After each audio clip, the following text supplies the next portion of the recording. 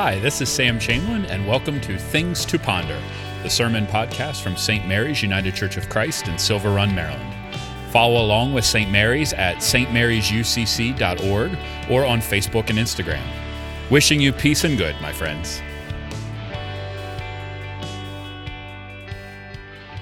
So week 5, we've got one more week to go of this series that we're calling Baked In. The idea being, of course, that Lent is not this brand new thing that we kind of impose on our lives, but rather that the lessons of Lent are already kind of baked into our lives. It's just about kind of unearthing them and seeing them for what they are. And as we said at the beginning of the service, so we'll say now that yes, we're kind of coming to the end of Lent here, which seems like a really weird time to remind you that most of us, when we think about Lent, think about discipline, right? Even if we have no interest in participating in Lent, we at least know that Lent is like, well, you're supposed to give up stuff. So like it's usually the time that we give up alcohol, we give up chocolate, we try to work out. My favorite is when people are like, I'm going to stop gossiping. And I'm like, you should probably do that anytime, not just Lent. That's a good idea. Like, that's not what Lent is not about giving up your sins. Christianity is about giving up your sins. It cracks me up. But even if we know nothing about Lent, we at least know that, right? That it's about this sense of discipline. But this feels like a good time, as we said earlier, to stop and to consider those disciplines we did or did not set out to engage in 5 weeks ago. And I wanted you to start thinking about that a little bit. Because so often, as we come to the end of Lent, or any time that we come to the end of kind of a season of our life, it could be a liturgical season, it could be a time, I'm moving out of, as I look at my own children, I'm kind of out of the baby and kid stage, moving into the teenager stage. It's a new season of life. Maybe it's one job to another kind of thing. Those times we have major shifts in our life. We often dive into a process of evaluation. And we often do evaluation by this pretty strict code of, was it a success or was it a failure? Now, yes, we permit ourselves a lot of gray area, but we often ask the question, well, how did I do? And here's where I want to start this morning, is that might be the worst question we could ask when it comes to our journey of faith. One of the worst things Lent has taught us is that it has tried to teach us to evaluate our spirituality. Did it work or did it not work? Was I successful or did I fail? The reason it's so terrible is because our spirituality doesn't want to break down like that. We practice our spiritual disciplines not to be successes and not to avoid being a failure. We practice spiritual disciplines, friends, so that we might learn about ourselves and we might learn about God. That's what they're there for. And so at the beginning, as we talk about this a little bit at the end, and as we think about what this journey over the last 5 and next week's 6-week journey is, I want to encourage you, do not evaluate your disciplines. If you've been in the prayer with me, you're like, Sam, you already said this. I know, because it's the same for prayer. But we should pay close attention to our disciplines.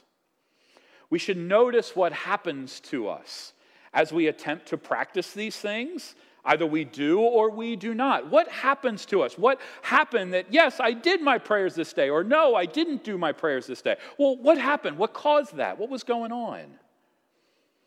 Why did I react that way? Why have I struggled with this particular thing? What emotions, what feelings has this raised up in me? We should be undeniably curious and wondering about our experience through the disciplines. But to evaluate them, to say they were a success or a failure, will take us sideways.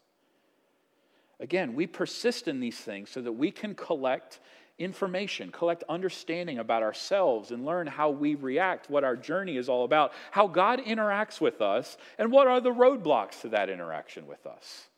And it's those kinds of questions, not did I do good or bad, but what did I learn about myself and what did I learn about God? Those are the answers that take us to the deeper realities of faith. So you went 6 weeks without chocolate. Do you love Jesus more is the question I want to get to. And in this way, failure teaches us as much as success does. And I hope this is a note of grace for many of us. Failure teaches us as much as success does. We know this, but sometimes we think in the realm of God, well, failure is sin. Well, no. Because sometimes when we're successful in our disciplines, it reminds us of sort of this commitment sometimes we have to unhealthy ways, and it drives us like, oh, you know what? I can break out of unhealthy patterns. I do have some sense in me that I can grow and I can be different. Like when we're successful, we will learn that, yes? And if we're unsuccessful, then we can say, well, gee, you know what? I'm in deeper need of God's mercy than even I thought. Both those places are wonderful, excellent places where we do learn to love God more. Either way, we're drawn deeper into God's truth. I bring this up because the story that we have in front of us today out of the Gospel of John is a very extravagant story. It's very much out of place in so many ways in the Gospels. But at its core, it's a story that invites us to pay attention. And it invites us to see who is paying attention and who isn't paying attention. And it's a story about how we discipline ourselves going forward so that we might walk more closely with Jesus. Now, if we're paying attention, this story, for as much as it feels lavish and grandiose, is actually dripping. It is soaking in death. First of all, Jesus is at Bethany, which is just on the outskirts of Jerusalem. In much the same way that we are just a week out from Palm Sunday, so Jesus is just a couple of days out of his entry into Jerusalem. And the cross is growing in the windshield, so to speak. Jesus is not ignorant to his own journey. He knows what is coming. And so for Jesus, the closer he gets to Jerusalem, the more that the specter of his death looms large. All the more so, and this is one of my favorite things we don't talk about a lot, like Lazarus is sitting there. Anybody else surprised? Like, I thought he was raised from the dead and just kind of hung out. Like, he's still here. Like, he's hanging. Lazarus is sitting there, and none of us need a reminder that Lazarus is a reminder of death. Yes, I mean, we think of him being resuscitated and brought back to life, but boy, Lazarus is a reminder that death is coming for us all. And there he sits, just reclining at the table, just chilling. He's fine. And Jesus is sitting there, reclining at the table, when Mary comes out of nowhere.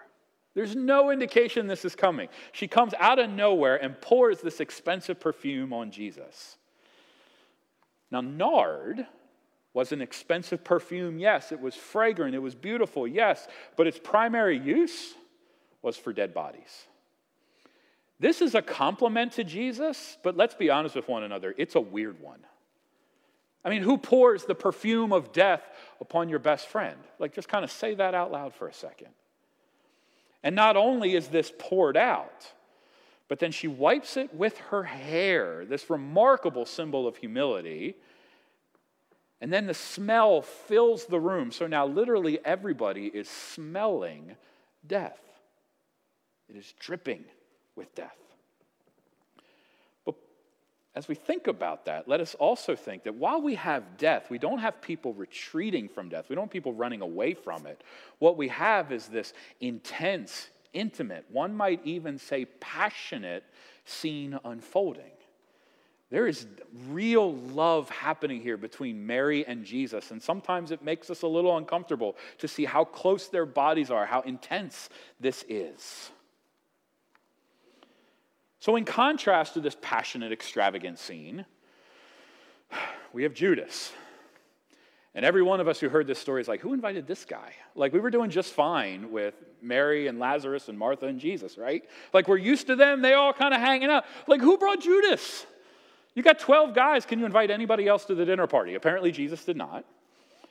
And Judas, who is in own way, is another reminder of death, right? Because as soon as we hear the name Judas, we're like, betrayal. We hear it. His take on this story, if Mary is extravagant, well, Judas is, we might say, a bit more tight-fisted. Is that fair to say? It says, why wasn't this perfume sold and the money given to the poor? Before we judge Judas too harshly, and there'll be plenty of time for that, there's times, right, when we've been this guy, right? Like, yeah, I guess so. There are times when we've done faith by the numbers. There's times we've done faith by good common sense, right? And if you'll permit me to walk right up to the edge of the line, there are times we've done faith by the good German virtues of thrift and conservation, yes? Somebody laughed, so I don't feel weird. We do this, right? We're like, wait a second. What's unfolding here is extravagant. It's way over the top. Like, can we just slow down and think about this for a second and do it in the quote-unquote right way? Well, here's the thing. Spiritual discipline, the concrete steps that we take towards greater intimacy with God, the practices we embrace to be spiritually formed, which means formed by the Holy Spirit, bring us face to face always with death. This story is to remind us that no, our journey of faith is not going to take us around death, it will take us right through it. And when we start on this journey, we discover the things that we are not. And in that is in and of itself an experience of death. Now here's something I know you'll laugh at, just let me get it out, is that as I turn 40 this year, all right, start the laughing. But there is a sense of like, here's what I thought I was going to be and here's what I am. And I don't know if you've noticed, but I ain't playing center field for the Orioles. Sometimes that's hard, right? What we had in our heads as to who we were going to be, not who we are. The idea that we were filled with virtue and super special, and like, yeah, of course there's something special about us, but you know, I love this bunch. There's not 10,000 of us online. Like, oh, that didn't happen. Sometimes we come to grips with this sense of an experience of death that is, here's what I am, which also means here's what I am not. And spiritual disciplines forces us to face a world where death is the rule. You know, we're supposed to give up things in our diet so that we experience some semblance of hunger. And then as we experience that hunger, we start to realize, wow, there are people in the world who don't have the choice to be hungry. They just are hungry. And now we got to see a world that is broken and unjust. Discipline destroys our self-made images and the facades we create for ourselves and for others. And it is so many ways an experience of death. Because of that, the sense we often have is that the way we manage that, the way that we manage the discomfort, the uncertainty that comes with an experience of death, whether it is in small ways or in large ways, is that we engage in cold calculation going forward. Cost-benefit analysis. Well, I don't want this to hurt too much, so I'm only going to do this. Or I don't want to deal with this part of me, so I'm only going to deal with this little piece here. We do the cost-benefit analysis of the hard sigh of, we got to give money to the poor. The hard sigh of the rigid rhythms of prayer, worship. Even some of us, I forgot, it's communion this week, and he's going to keep talking. We do this, right? But to think about our spiritual disciplines in that way, to have this sigh and this burden about it, is to embrace, if you'll permit me a relatively harsh term, is to embrace the way of Judas. Judas is the one who is trying to do spiritual life by good common sense, by rows and columns. Judas, in this scene and in scenes to come, is simply making the best decision for himself going forward. Yes, when Jesus betrays Jesus, he's realizing that to be next to this guy that's about to be crucified is probably bad for his image, and so he decides on a safer, more lucrative path. He just runs a calculator. When we try to evaluate our disciplines, saying what worked and what didn't, evaluating what it did for me or how I have improved, we lean into the cold, sterile practicality of a dead faith. Judas is never ready to embrace the death swirling around him. He's never willing to step outside his own limited calculations. Spiritual disciplines are supposed to look like Mary. Because disciplines aren't about asceticism, even though their asceticism is a part of a discipline. Disciplines, life-giving disciplines at their core, are about extravagance. Because the only disciplines that matter are based in love. Disciplines are about extravagance because the only disciplines that change our lives are the ones that are based in love. The athlete works out for the love of the game. The student studies for the love of the subject. Couples reject some things and they leave other things behind and embrace a certain shrunken life because of their love for one another. When you love somebody, no, you're not going to be out every weekend. And that's a wonderful, beautiful thing. With death swirling in this scene, with this asceticism kind of sitting in front of her, this pain that is sitting in front of her, Mary doesn't run from it, but she runs into it with extravagant, uneconomical, prodigal love. And what comes out is this sensual, passionate moment. And so for us, the question then at the heart of all disciplines in the tradition of Mary is, well, what do you actually love? Because we won't find the core reason for the disciplines at the heart of our faith unless it comes from a deep love of Jesus Christ. Now, Jesus answers Judas's pocket protector charity with a little snark. By the way, John is like super snarky here. Like, Judas didn't actually care about the money. Jesus was stealing from us the whole time. Like, there's a certain, like, John's got some beef with Judas that he wants to get out. But Jesus got a little snark too. He looks at Judas and says, leave her alone. Then he says, you will always have the poor among you, but you will not always have me. It is not, friends, hear me as loud and clear as you possibly can. It is not a command to ignore the poor, which is exactly what Judas would have done. But rather, Jesus is indicating how passion and conviction should work. Always having the poor indicates that the community that would form around Jesus, the community that was informed by his death and subsequent resurrection, the community that was nurtured and led by the apostles, would always be disciplined to be in and amongst the poor. It would never break away from the poor. So like, yeah, we always know they're poor people. No, the church would always be in the center of them. That's where they would find themselves. You're always going to you'll always have the poor with you because you will always locate yourself there. They would always show passion and conviction to the poor day by day. But in this moment, at this time, this movement would never run away from death, but rather would fill the room with the sweet smell of redemption and new creation. So we'll always have the poor among us, but Jesus in that moment deserved everyone's attention. Their eyes were focused on Jesus, surrounded by the poor that Jesus loved. That's the picture of the church, with the room filling with the smell, yes, of death, but it is this beautiful death that leads to life. We start to discover, friends, as we practice the way of Mary and reject the way of Judas, we start to discover that the entire spiritual life is conviction and compassion. Yes, ours for Christ. The disciplines that matter are the ones that are driven out of love. But the farther we walk down that road, the more we discover, oh wait, actually our love's not the most important thing. It's important, but not the most important thing. What we discover is that extravagance in love is Christ's passion for us. Friends, Christ doesn't come at us with the cold calculation of numbers and ledgers, who's in and who's out, insiders and outsiders. Christ comes to us with the extravagance of Mary, the extravagant embrace of a lover. Maybe a bit uncomfortable language for us to hear, but this is how Christ comes to us. Christ is crazy about us, so much that he experienced death for us. And he invites us to follow in that way, not one of calculation, but of passion for him and for his people and for the world that he comes to bring.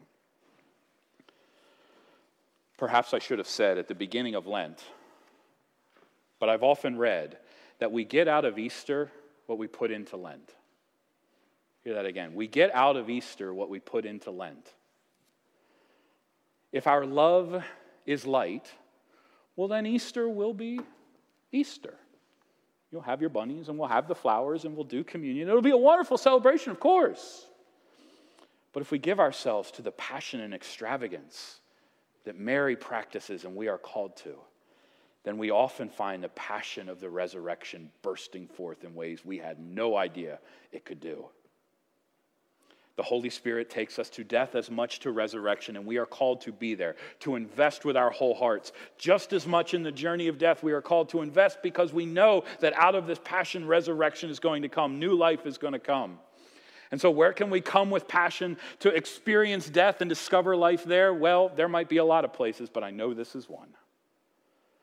Here we find Christ, who cannot wait to give himself to us.